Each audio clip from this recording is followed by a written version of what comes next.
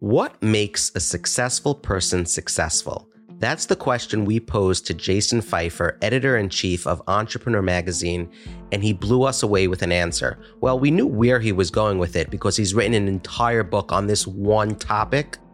He'll talk about that book, but more importantly, take a listen to his answer and the examples he's given throughout history about what happens when people are introduced to a new idea and what successful people do to see success, even though they live in a constant world of change. Enjoy this week's episode.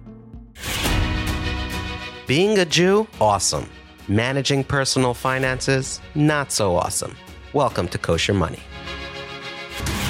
Entrepreneurship. Yes. Jason, you are the editor-in-chief of a magazine actually named Entrepreneur. Indeed. So let's get right into it. What is an entrepreneur, and do I need to own an actual business to be an entrepreneur? Well, so that's for everybody to decide because there's no one cultural definition of entrepreneur. I mean, you go to the dictionary, you'll find a definition of entrepreneur. But what I have found is that an incredible range of people with all sorts of backgrounds, doing all sorts of things in their lives, have come to Entrepreneur Magazine, and they identify as an entrepreneur. And I was looking for a way to describe them all and to understand the people that I was reaching. And I came to this. My definition of an entrepreneur is someone who makes things happen for themselves. And I think that that can be true by starting your own business. That's wonderful. But sometimes people are entrepreneurs inside of organizations. They're intrapreneurs, or they just think entrepreneurially about the things that they're doing and working on. And I think that that's wonderful. The tenets of entrepreneurship, the mindset of entrepreneurship should be available to everybody. You probably recorded interviews with hundreds of entrepreneurs. You've read thousands of interviews. What common traits, what common denominators do you see from successful entrepreneurs? I think that the number one most important and most consistent trait is adaptability. Without question. I meet people who get into really the hardest journey of their lives, building something from nothing. And they don't know at the beginning if it's a good idea, if other people are going to like it. And so what they do is they get into this journey and they start to test and they start to produce and they start to learn, and things are going to change around them. Opportunities are going to change. Their customer is going to change. The economy, the industry is going to change. Technology is going to change. And I have found that at some point, people split. They either hold on to their original idea, they can't let it go, or they're just fearful of abandoning comforts in favor of whatever is going to come next. And they can't do it. And they fall behind.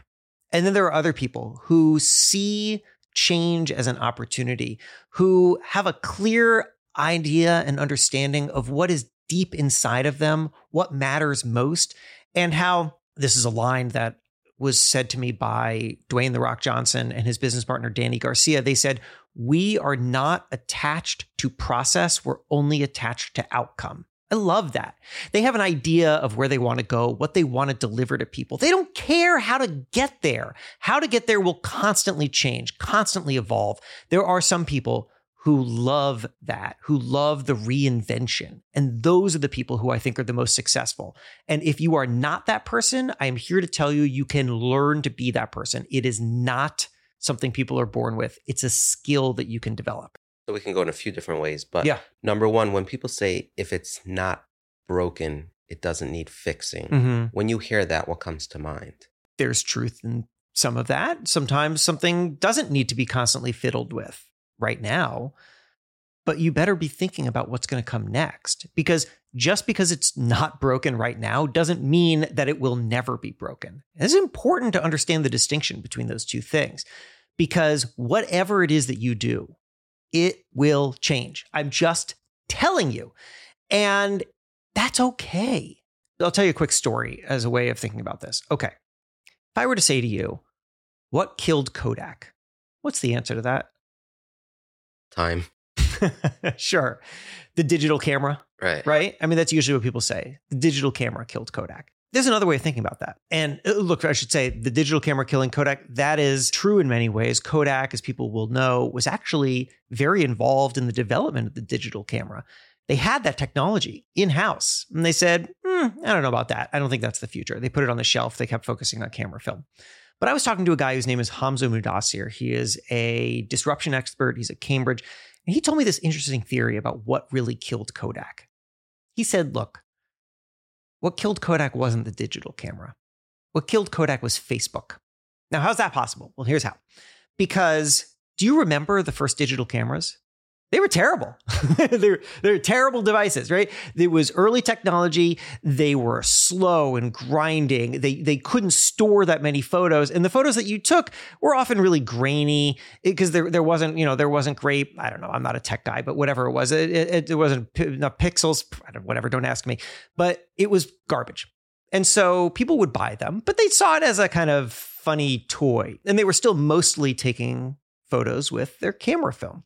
Then Facebook comes along, and Facebook offers the first real use case for digital photos. For the first time, people say, oh, I know what to do with these. Oh, I can put them somewhere, store them in a centralized place. Other people can see them and appreciate them. Before this, we took photos, we took the best and we put them on the refrigerator or in a book, and that's what we thought of as photos. Facebook gave us a different way to understand this moment of capturing an image and sharing it with others. And that is what moved people to digital photography. And that's what killed Kodak. And the reason I tell you that story is because you might step back and think, if you were Kodak at some point, you say, if it's not broken, don't fix it, right? And even when digital cameras came along, they looked around, people were still buying the camera film. And they would say, this is not broken. We don't have to fix this. We don't have to reinvent everything just because this technology exists. But they were wrong. They were right and they were wrong. They were right that change wasn't going to happen immediately. They were wrong in that they thought it would never happen. As a result, they thought of themselves in the wrong way. Kodak thought of itself as a company that makes camera film. What it should have done is thought of itself as being a company in the business of capturing your memories. And if you think about it like that, well, then you know what's not broken? What's not broken and will never be broken is that people will always want to capture their memories.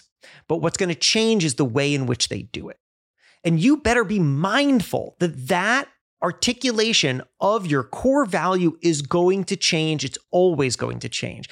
And once you start to think of that differently, I'm not in the camera film business, I'm in the memory business. You start to liberate yourself to say, there are other ways to do this. Kodak, have a lot more money than this kid who just dropped out of college and is building this company called Facebook. I bet I can get into social media. I bet I can help people capture and share images better. That's the problem with thinking, if it's not broken, don't fix it. It's not a matter of whether it's broken right now. It's a matter of how you can anticipate tomorrow's needs and start moving there faster.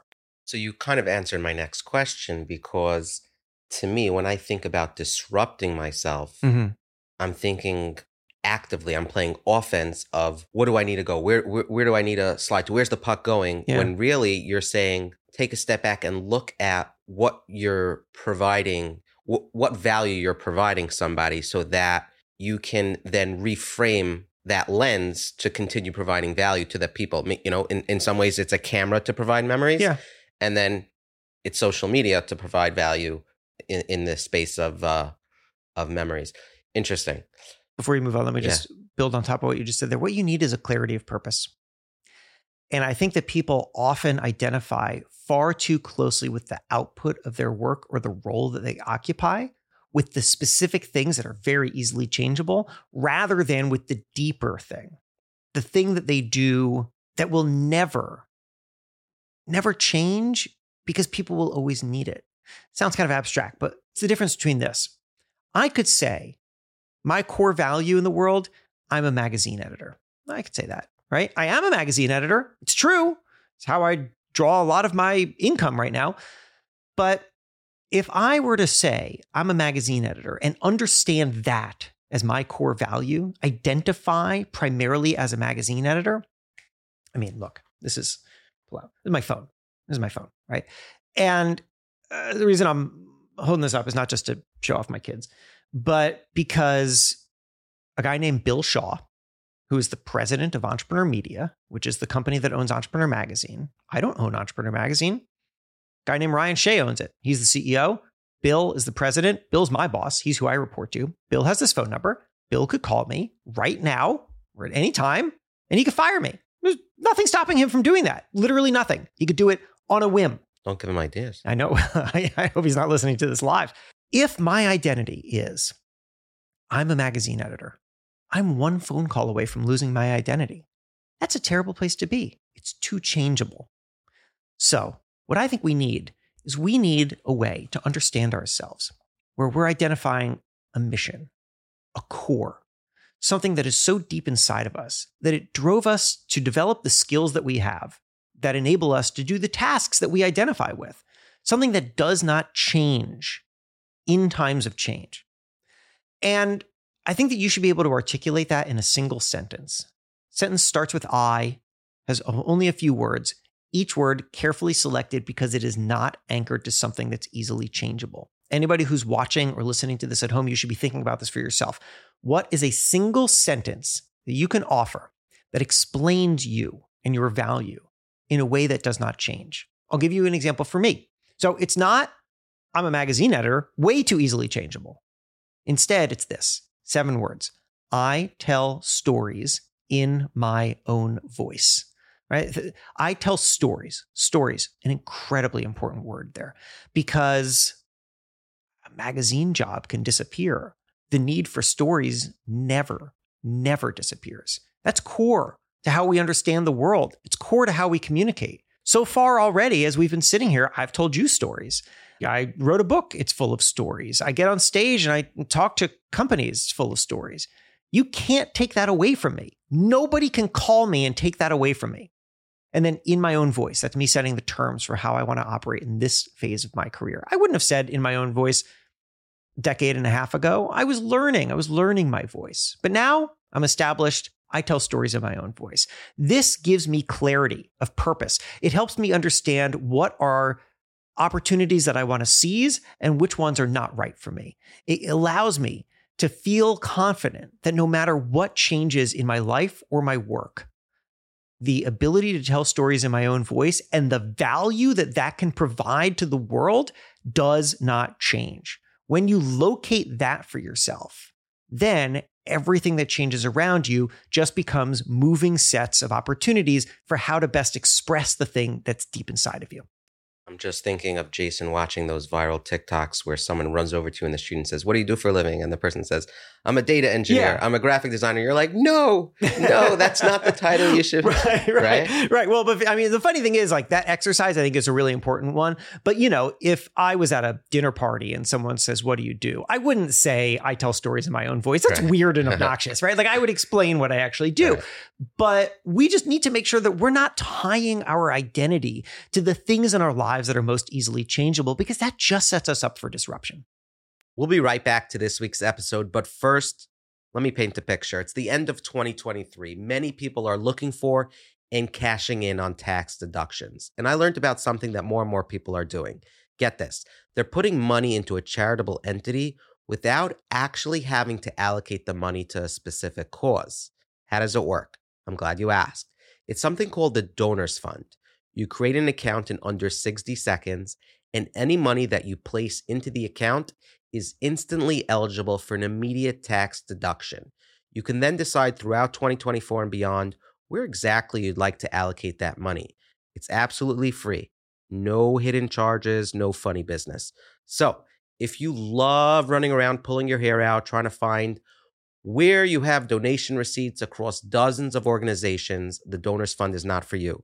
If you want everything streamlined, one place, look up the Donors Fund. It's all your donations, one button away. We're talking about a robust online platform, a super friendly mobile app. It's like a bank-like system for your charitable giving. Really cool, really slick, really neat.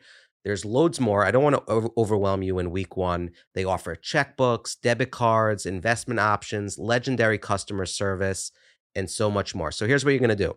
You're going to visit thedonorsfund.org/koshermoney. Create an account. It takes under 60 seconds. I did it in about 35 seconds. I'm fast. The link's in the show notes. Click around their website. There's tons more I didn't even explain, discuss. So many different features and services.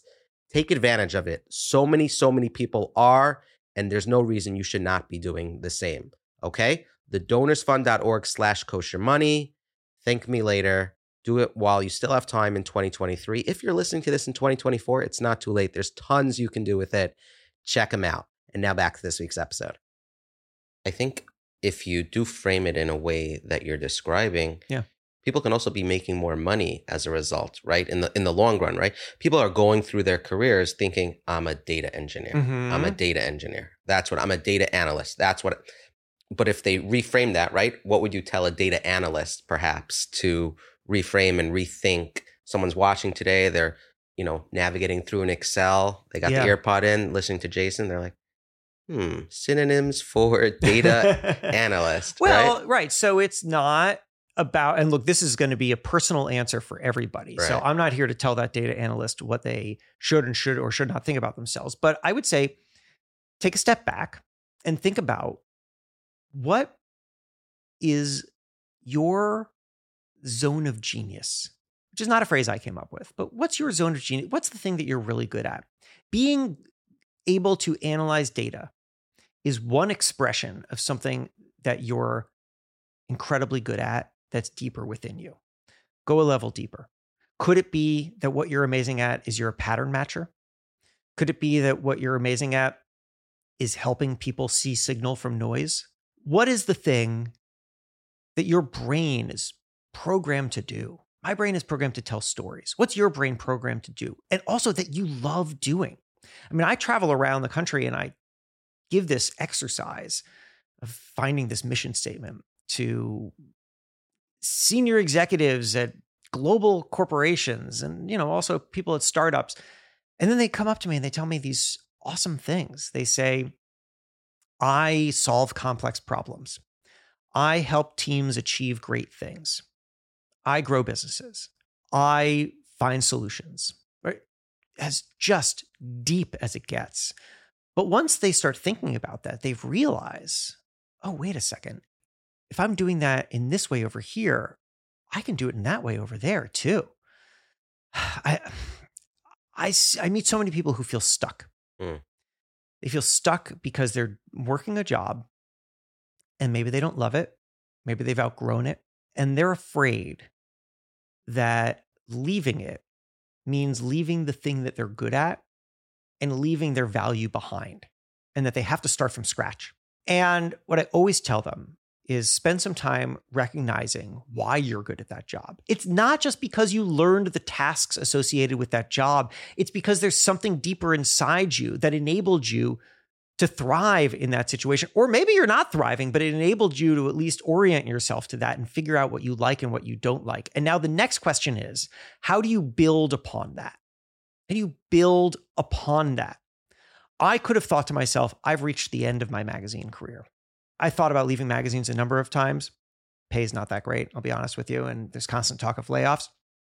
And when I got to Entrepreneur Magazine and I became editor-in-chief, I thought to myself, this is probably my last magazine job. I mean, where am I going to go from here? But also that was really scary because what am I supposed to do next? I've spent my whole career in magazines until I realized, wait a second, I'm not in magazines, I'm a communicator. And I can build upon what I've learned as a communicator to do that in other areas.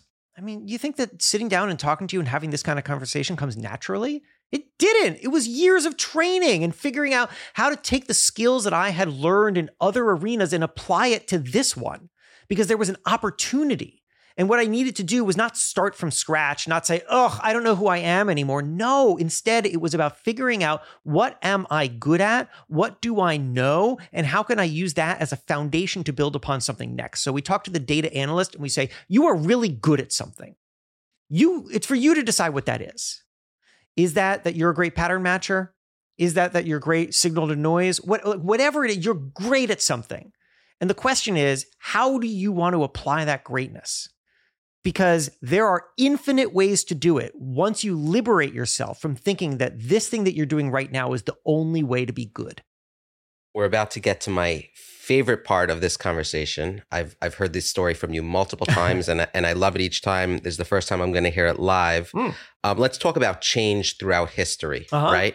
Change, as much change has, there's a common theme within change. Let's talk about the invention of the bicycle. Okay. Go for it. Floor is yours. Okay. Well, you steer me because there's a lot to say about the invention of the bicycle. So I don't know exactly which direction you're thinking, but I'll tell you a few things to start with the bicycle. So number one is the bicycle that you ride, assuming you ride a bicycle, was not the first bicycle by far. It was what was known as the safety bicycle, which came along after a while. There were a lot of things that needed to be figured out. The first bicycle was often called the bone shaker because it was this just heavy metal thing, originally not even without pedals. And it would rumble down the street, and it was incredibly uncomfortable. And they were trying to figure out, well, how to develop this sort of 1800s. They didn't have shock technology, and so they created the penny farthing, which is that comical looking bicycle with the giant wheel in the front and then the small wheel in the back. And that wasn't actually to be funny looking. That was because the design of that bicycle absorbed the bumps of the road better. And so it actually created a smoother ride unless you fell, and then it was a long way to go down. And then eventually they created the safety bicycle. And what was fascinating about the safety bicycle was that it solved for one problem and it created another. It solved for the problem of a smoother ride. And once they created the safety bicycle, which was a bicycle that you could ride fairly smoothly, and also it had brakes, and it was just more controllable. That's why they called it the safety bicycle. It became really popular, incredibly popular.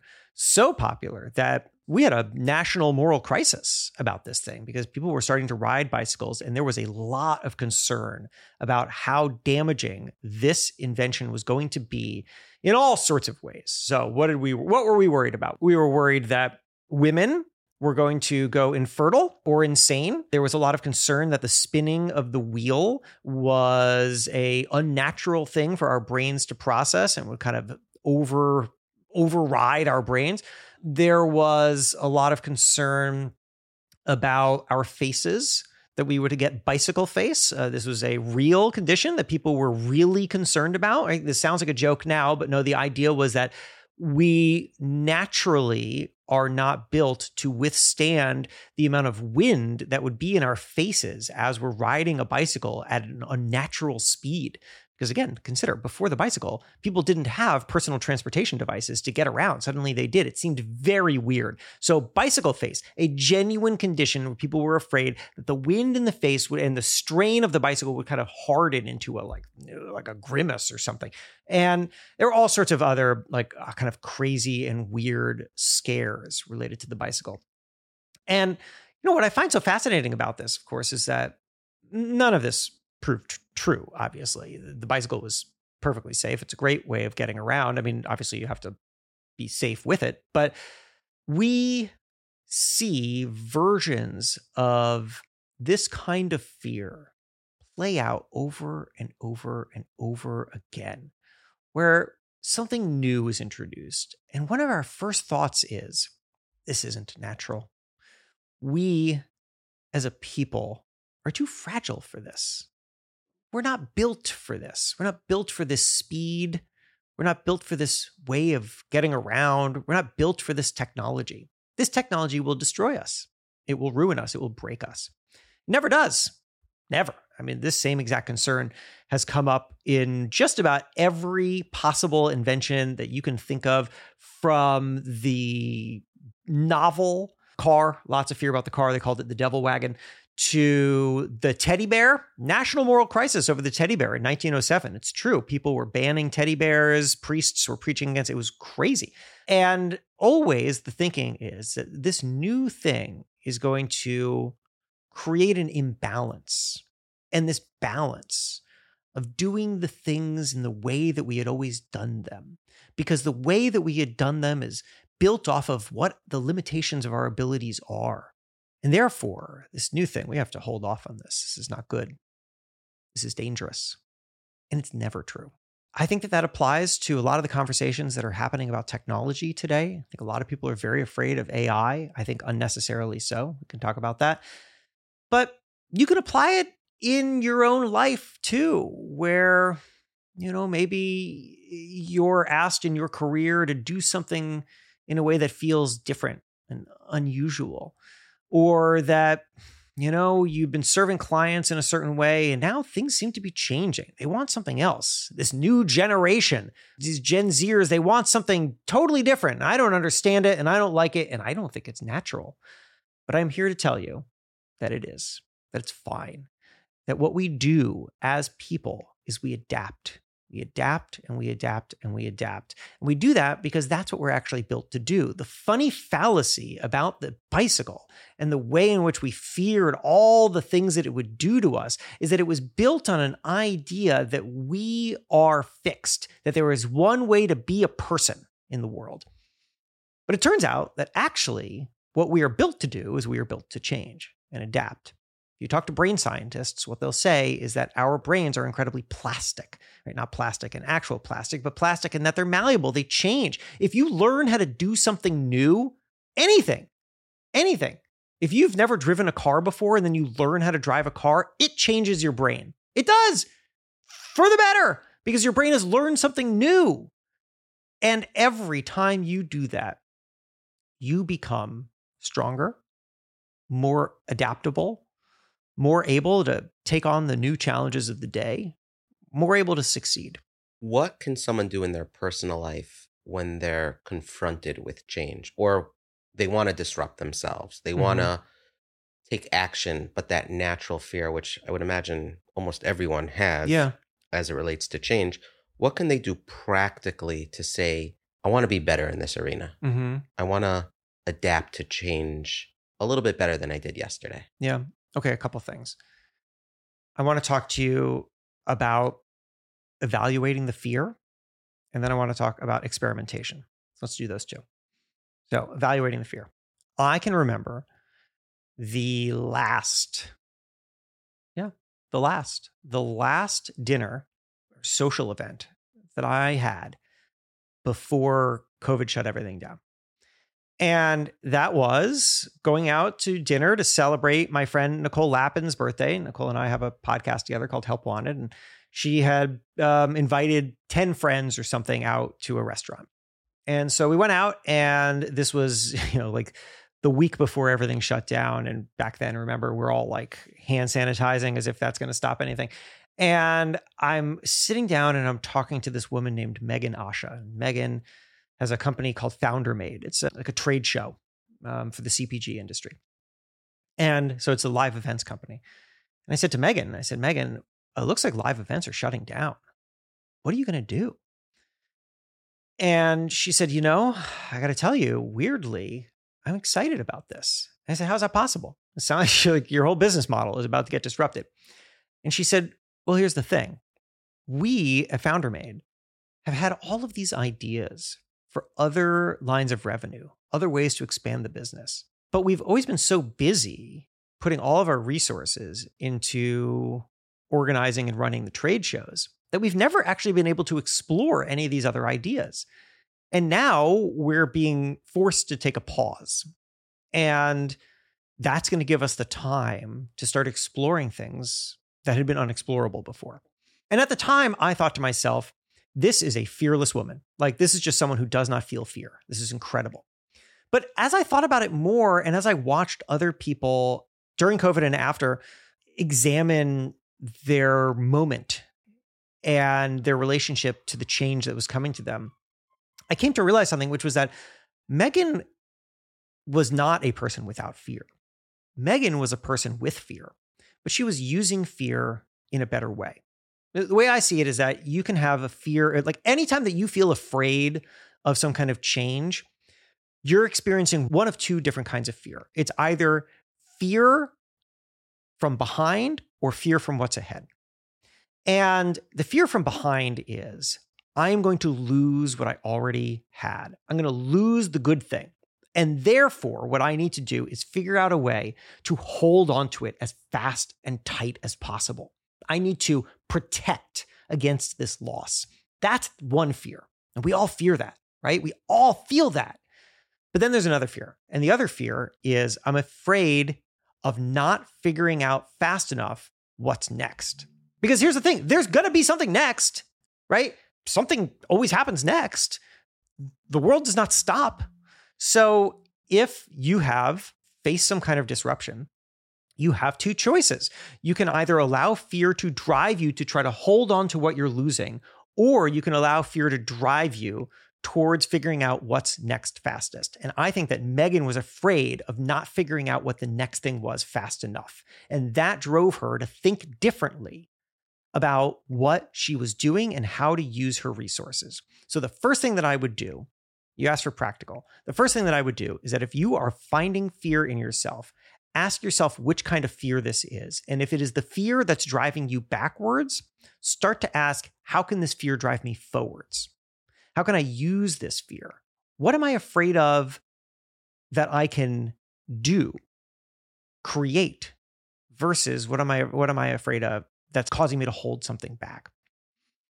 And then, okay, fine, great. So I fear not getting ahead fast enough. I fear not knowing what's next. Well, okay, what are you supposed to do with that?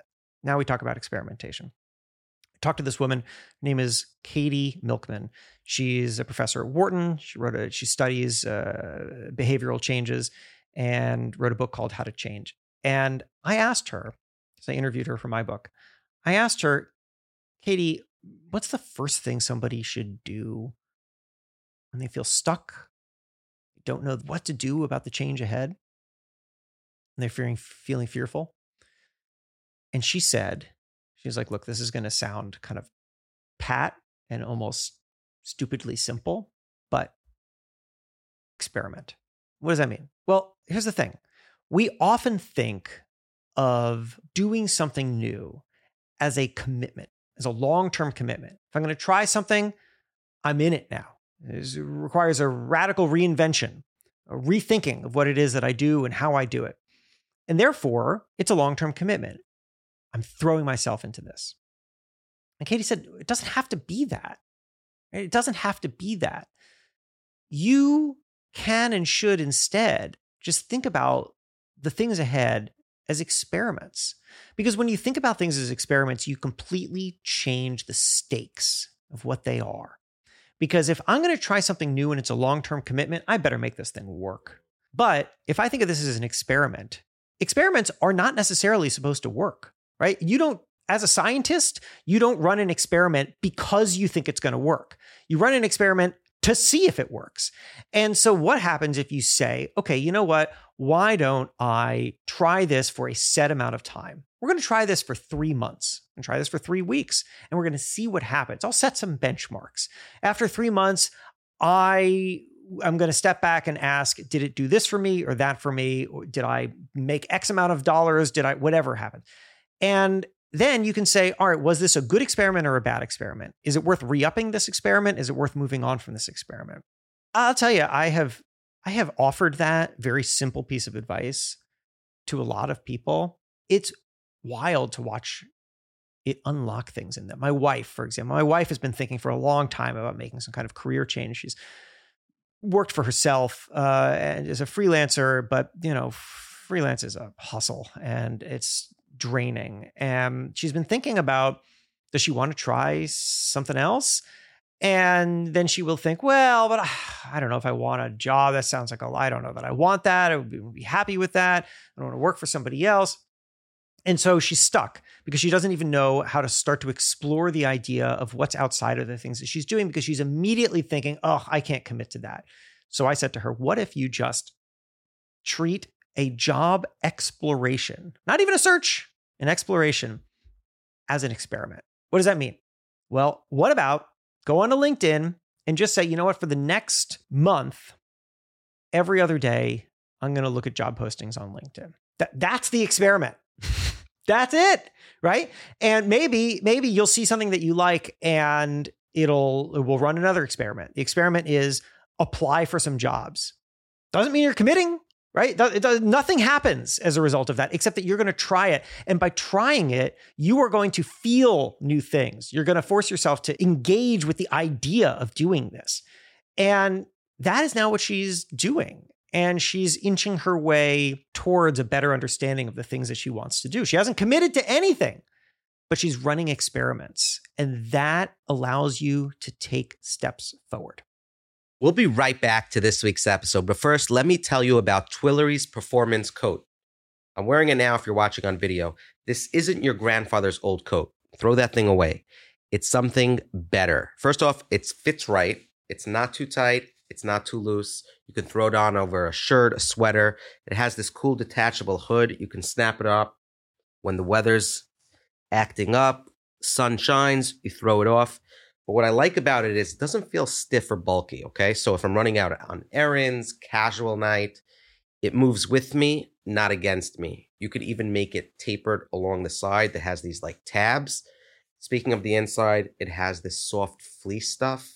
I think that's the word officially, scientifically. And it's soft. It looks sharp. It feels like I'm not trying too hard. I don't get sweaty in it. There's a sale now. It's $199 if you're a first-time shopper. Take $18 off with promo code CHAI, C-H-A-I. Twillery.com/kosher money. Links in the show notes. It comes in 4 colors: blue, black, navy, and olive. 6 different sizes.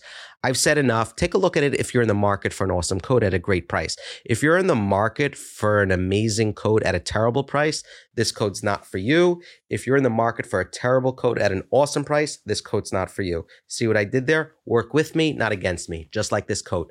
All ad-libbed. Beautiful. See you later. Now back to this week's episode. You sort of tricked the brain into doing something that you were afraid to do, but you reclassified it in an area of safety. Yeah. And you propelled her. By the way, did it work out, the experiment? She got the job? She's still in the experiment we're not there yet. Right. Okay, but it's a start. But what I like that she's doing is that it's contributed to an expansion of a conversation. Right. It's allowed her to start to think about different things. And actually something that she's thinking about doing now is starting a company. And she wasn't thinking about that before. And in a way, I would say if she does start this company and if it is successful, like if that's something that she does, I think it's fair to say that in a way, looking at these job postings and she sent out so far one application to one job that she saw. She didn't even hear back. And yet I think that exploring that, if she ultimately learns, engaging with this has taught me this is not what I want, that might have pushed her in the other direction to start something of her own. And that's equally as successful. That's an equally excellent option, right? Because if you explore something, it will teach you. It will teach you that either that's a good direction or it's a bad direction. But either way, you're moving, which is better than sitting still. What type of work is she in? Media as well. Media. Yeah. So if she does create a company, one of the links we'll put in the show notes is a link to her company website. Sounds excellent. We'd love that. Create more safety around the push. Yeah. That's really cool. Okay, there are a couple more stories that I'd love to hit on. Sure. One is Lita, the owner of the wig shop. Uh-huh. And the other one is the Dogfish IPA. Oh, okay, great. I'll let you take it in whatever direction, but I think there's a lot of value and there's a point at the end of each story that I think would provide value for the audience. Yeah, great. Okay, so Lena from the Wigs and Dogfish IPA. There's a shorthand that people will understand in a second. Okay, so let's start with Lena. The reason I'm going to tell you this story is because of what I have found to be the value of reconsidering the impossible. I think that oftentimes we build this box around ourselves and we say all the good ideas, all the valuable ideas, all the things that work, they're in this box.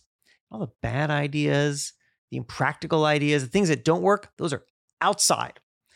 And this makes sense. This is perfectly logical because we can't engage with every idea.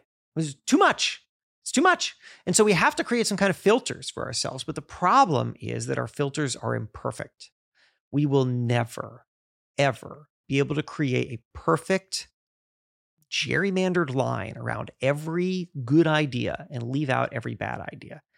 As a result, we have to be aware that some of the things that we're doing right now are not actually the best way to do the things that we want. And some of the ways that we're growing our businesses or our careers are not the best way. It's helpful to have moments to step back and say, is there a different way to do this? And that is what was forced upon Lena. So here's the story of Lena. So Lena has a wig shop in Baltimore. It's called Lena's Wigs. And before the pandemic, Lena's Wigs was a storefront, a regular storefront. And you know how a storefront operates. You could walk on in and you can browse. It's a storefront. And because it was a storefront, Lena had an employee who would greet people who come in off the street. And then COVID.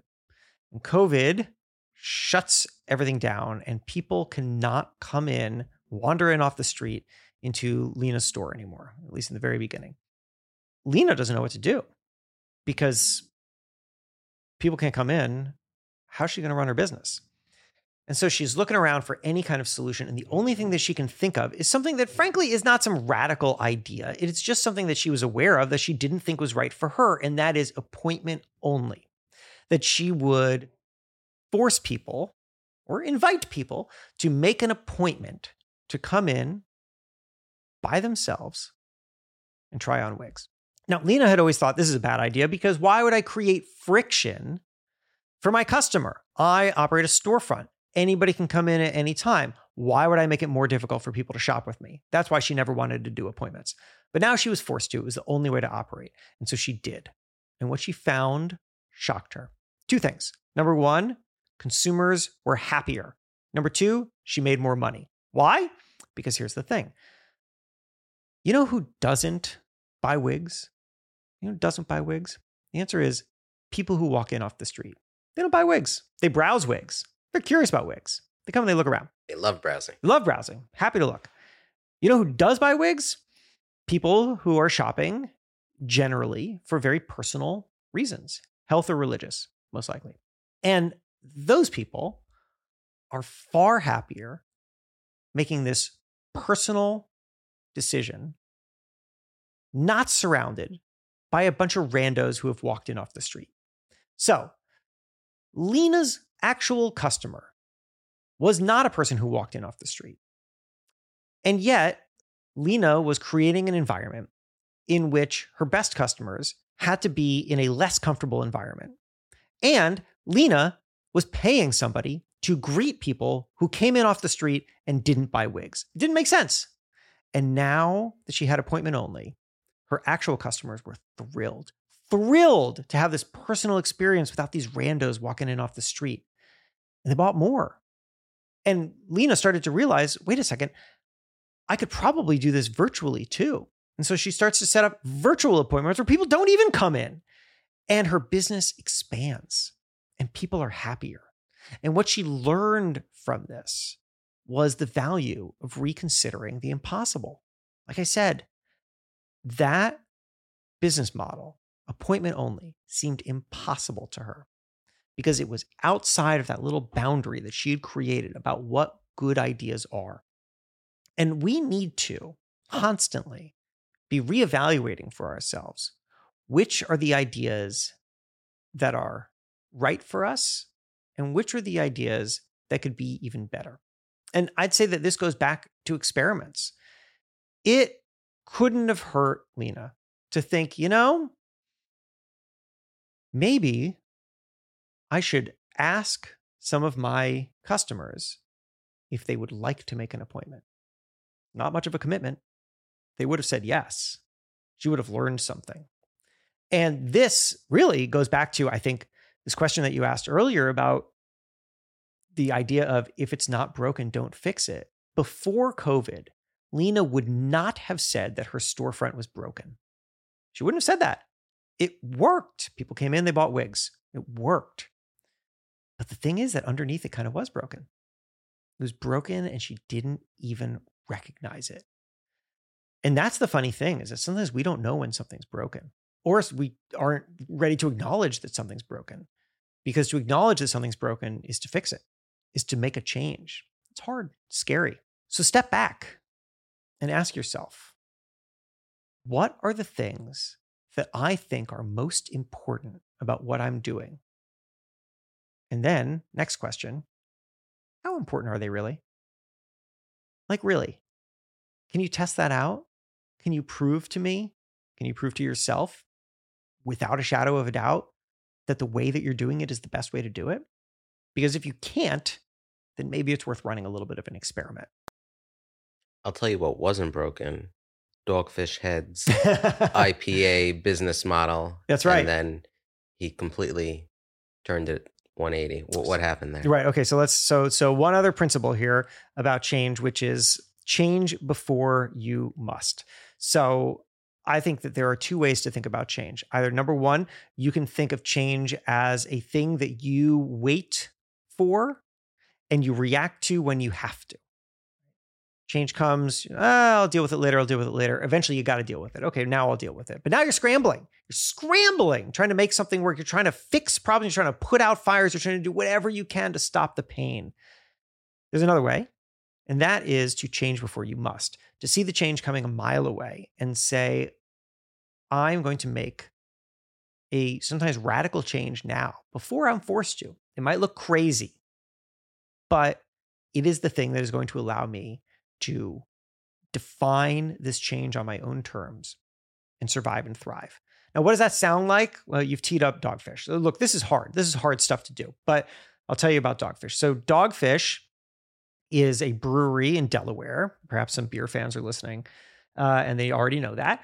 And Dogfish was founded by a guy named Sam. Sam is not related to Sam Adams. Not related to Sam Adams. Okay. Well, ... You possibly teed up the answer to this. Oh, I didn't know. No. Yeah, that's great. I love that. Yeah. I love that. So you'll see. We'll come back to this in just a couple minutes. So Sam starts Dogfish, and it's in Delaware. One of his earliest beers that he makes is a beer called 90-Minute IPA. So that is a 9% alcohol by volume IPA. The 9%, for those who don't know, that's a strong beer. Puts you right on the floor, that beer. And then IPA, India Pale Ale, very popular bitter style of beer. So Sam releases this 90-minute IPA. People like it. His distributor reaches out and says, Sam, great beer. People really like it. Got an idea. Can you make a version of this that people can drink standing up? Just one that isn't as heavy on the alcohol? Sam says, that's a good idea. And so he makes 60-minute IPA, 6% alcohol by volume. For reference, I think a Bud Light is like a 4.5%. So 6% alcohol. You can have a few of these and you're still standing. People like this beer when it comes out. And then they love this beer. And then they need this beer. They have to have this beer. It is just on fire, this thing. And everybody, bars, restaurants, Amtrak, ordering this beer.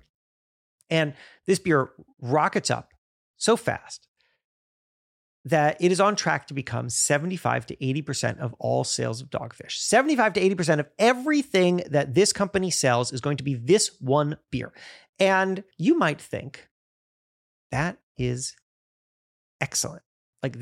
Isn't that what we're in business for? Is to make a great product that people want and they're going to spend a lot of money on.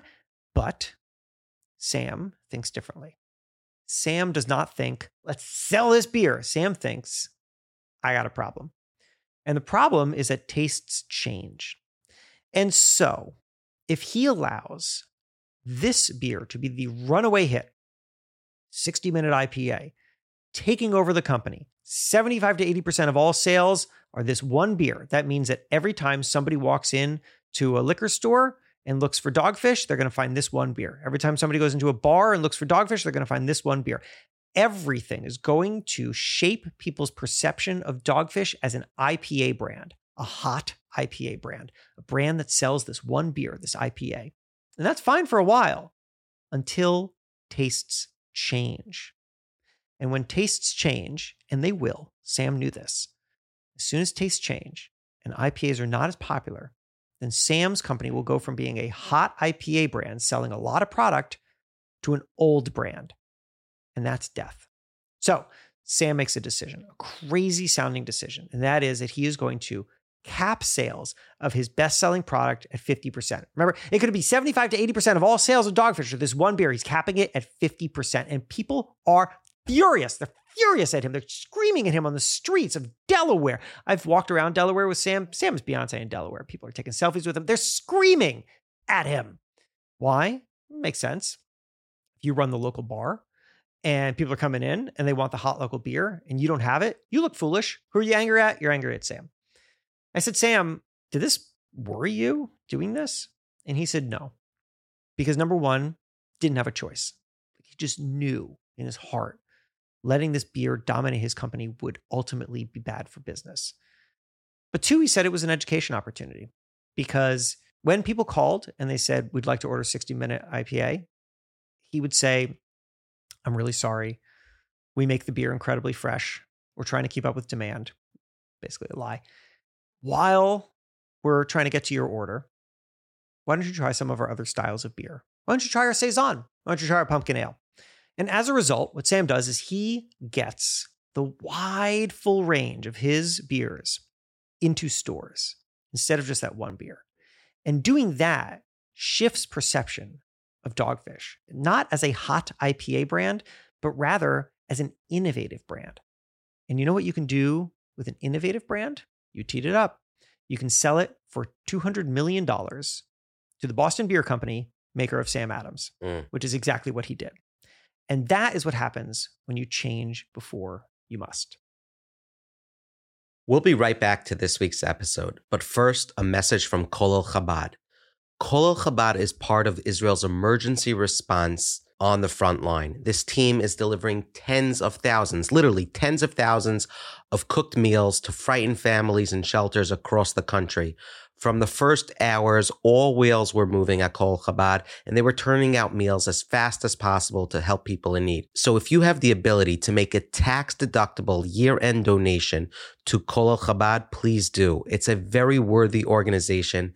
They've been around since 1788, and they're still going strong in 2023 and 2024. Give what you can. Incredible work. I know the team there personally now. I visited their headquarters. Now they have shops set up across the country, literally kitchens, clothing, all types of support, right? You have orphans, you have people that just have no family whatsoever. They are assisting them, they're helping them, and they need us, people from across the world. If you can give $10, $20, $100. Click the link in the show notes, kolelchabad.org/kosher money. It goes a long way. You have the ability to make a recurring donation. Tons and tons of people are giving $18 a month, $100 a month. You can set it and forget it and get the mitzvos, get the reward in the next world, but sleep well at night knowing that you're helping the people of Israel. Now back to this week's episode. You had an amazing line I heard in one of your talks. Resistance is for losers. Yeah, I love it. I love it. You know, it resonates with those people walking into their boss with an idea of, hey, we've always done it this way, but I think ... and the door slams in their face. Yeah. And the guy walks away and he goes, what a loser. You know, facing that resistance head on, and he's afraid. And right. It's an awesome line. Thank you. It's funny. A long time ago, I used to end my talk with that line, resistance is for losers. And then the follow-up was, if you want to win, you have to change. What I mean by that is like, look, if you hold firm to how something used to be, only one thing will happen. Only one. And that is that the world will move on from you and you will stay exactly where you are. And that's why resistance is for losers, because you will lose. It's just what will happen. It might not be today, it might not be tomorrow. You might hang on for a while. But ultimately, if we're not thinking about what is next, we are setting ourselves up to fail. And I see it in my own industry. I meet people who, they were a movie reviewer for a regional newspaper. Mm-hmm. Remember when regional newspapers had their own movie reviewers? Those were the days. Those are gone. You spend a long time thinking of yourself as a movie reviewer, and then there's no more need for movie reviewers. And you think, what am I? Maybe I'm nothing. And that's so sad, because all that time, what they could have been doing is thinking about, what am I really good at because I'm good at movie reviews? What am I really good at? Am I really good at understanding story? I could teach people how to craft narrative. Am I really good at understanding consumer behavior in the entertainment space and I can go and help movie studios reach audiences? Am I not really a movie reviewer so much as a person who is really good at looking at a piece of art and understanding why it works? Maybe I should start teaching some classes at the local university. I think we always need to be thinking, because I am doing this, therefore I can also do that. And it doesn't mean that you need to necessarily set yourself up for radical change. You could be listening to this and you could be happy in your career or building your company, and you don't want to change that, and you may not have to, but something about the way in which you do it is going to have to change, right? The thing that you're doing 10 years from now is going to be related to the thing that you're doing today, but it's not going to be the same.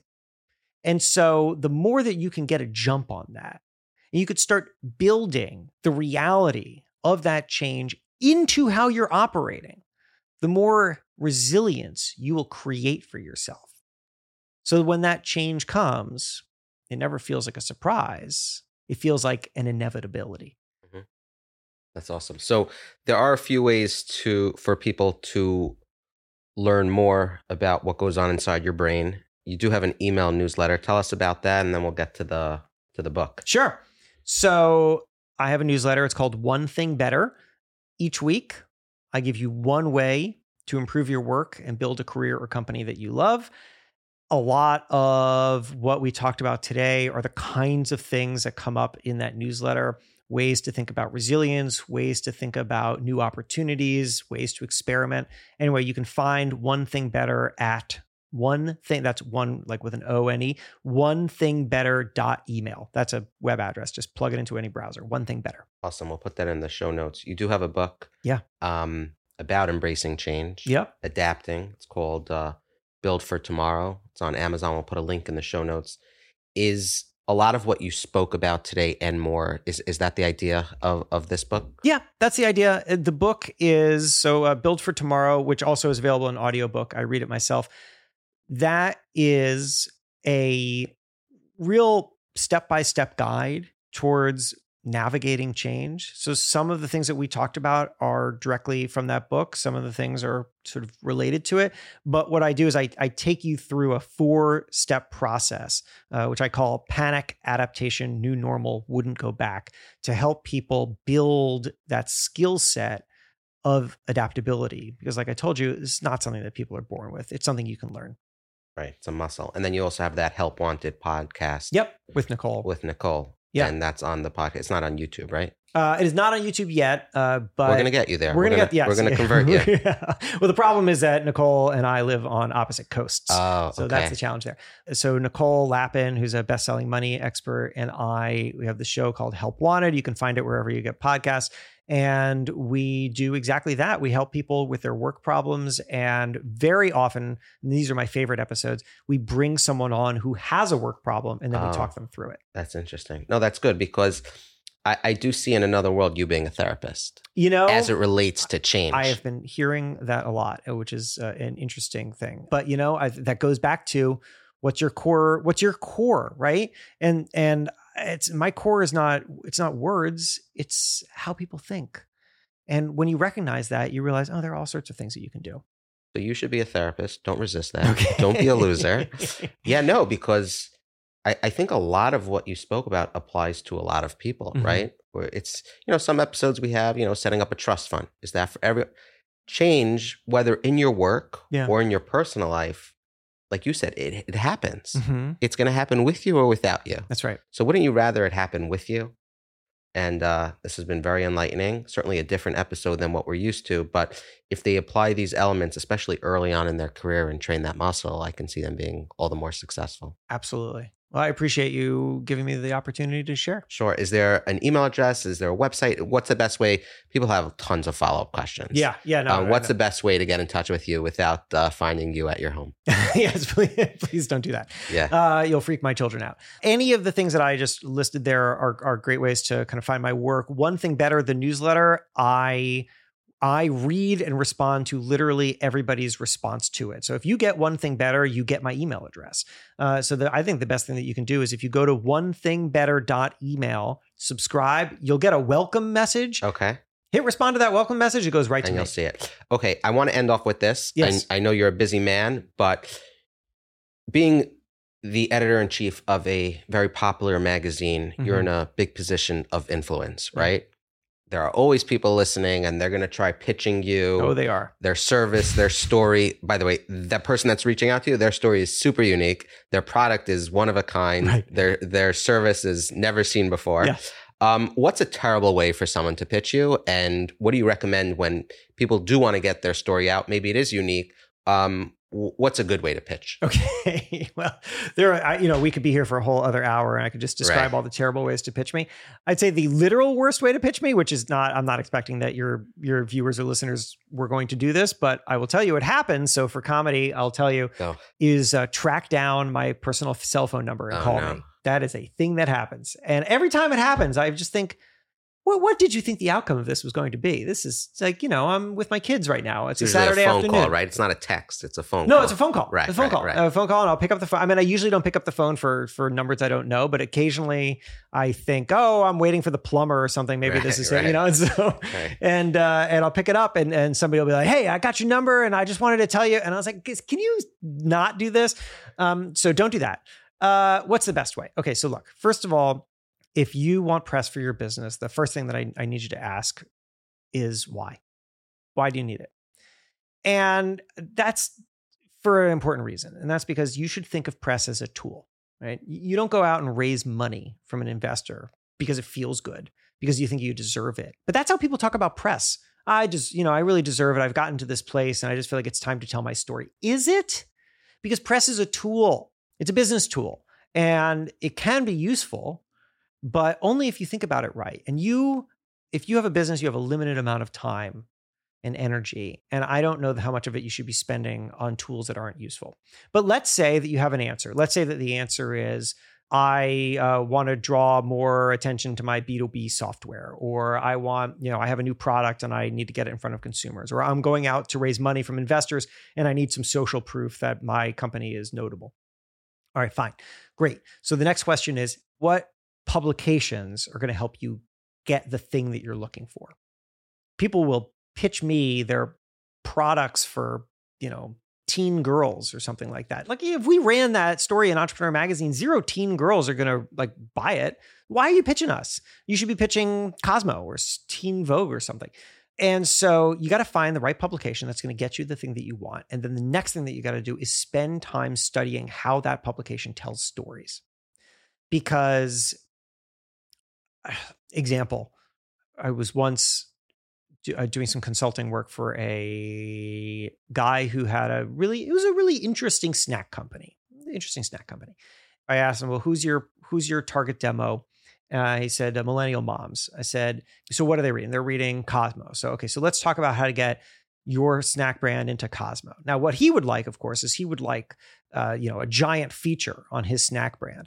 But do they run giant features on individual snack brands? I don't know. Let's take a look. The answer was no, they don't. So what do? Well, let's search around for snacks on Cosmo. And what we found was that the only time that snacks really appear on Cosmo is when they're in seasonal roundups. Best snacks for spring, right? 10 great snacks for Valentine's Day, something like that. Okay, great. Who's writing those? Well, the bylines are right there. Let's take a look at them. Oh, they have a lifestyle editor. Oh, this is a freelancer who writes a lot about food. Now, those are the people to pitch. Those are the people. And you should time your pitch and you should shape it in a way that they can see exactly how the thing that you have is exactly the thing that they need in exactly the format in which they're operating. So, right, that's a far cry from calling me on the phone and saying, oh, can you just take a look at... No. Think about this strategically. This is a business tool. Use it like one. Awesome. Jason, we could probably spend another hour on that and a whole lot more we didn't get to, but thank you so much for coming down. Thanks for having me. Awesome. Congratulations. You've listened to another episode of Kosher Money. And for those that do know, I do have a tip for you at the end of this outro. People are enjoying those tips, so I'm going to give you another one. But first, thanks to our sponsors, Twillery, Kol Chabad, and the Donors Fund. Links in the show notes. Take advantage. Help our sponsors. They are amazing people, amazing companies. Thank you to our friends at Living Smarter Jewish. If you need financial help. You need to put things together. You're in debt. Whatever the situation may be, you need some guidance. Look them up, livingsmarterjewish.org. Link is in the show notes. They are helping hundreds and hundreds of families every month. And if you need help, there's no reason they can't give it to you. So reach out. Thank you to our friends at mishpacha.com. If you want more questions and more answers from many of our episodes, the content's all there. Bonus content. Enjoy. Now a quick tip. This is not advice as much as this is something that I see more and more people doing. There are people that are stuck with these low yield savings accounts. So if you're banking at Chase, if you're banking at TD Bank, Wells Fargo, or anywhere throughout the world, most of these banks have savings accounts that are yielding legitimately like 0.01% on your money. It's a waste. If you're not ready to invest that money, at least make sure that your money's in a high yield savings account, right? I know a lot of people are using Goldman Sachs's Marcus account. You could probably get a referral link. It gives you a bonus 1% on top of a already high yield. So I think right now in December 2023, it's 4.3, 4.4%, somewhere over there. First 3 months, you get an additional 1% if you signed up with a referral link. And that's my tip. My tip is that there are literally thousands and thousands of people throughout the world that are making money on their money without having to invest their money. So there will be people that will tell you, hey, invest that money, you can make a higher return. And it's probably true. Most years, if you invest that money into an ETF, SPY, whatever it is, not advice, you will make what's the average? 8%. But there are many people that want to hold on to a certain amount of money, right? Your 3 to 6 months emergency savings that Dave Ramsey wants you to have. You need that to be liquid, accessible. Why have it sit in an account that's yielding 0%? So this is not an ad as much as it is a tip. Thank you to my brother Yaakov. Thank you to Jody for the editing. Thank you to Yoni on the back end. So many awesome people making this work. And the fact that you're listening at the tippy end of the outro, long after the tip, means a lot to me. Thank you. We'll see you next time. Keep your money kosher. Living L'chaim.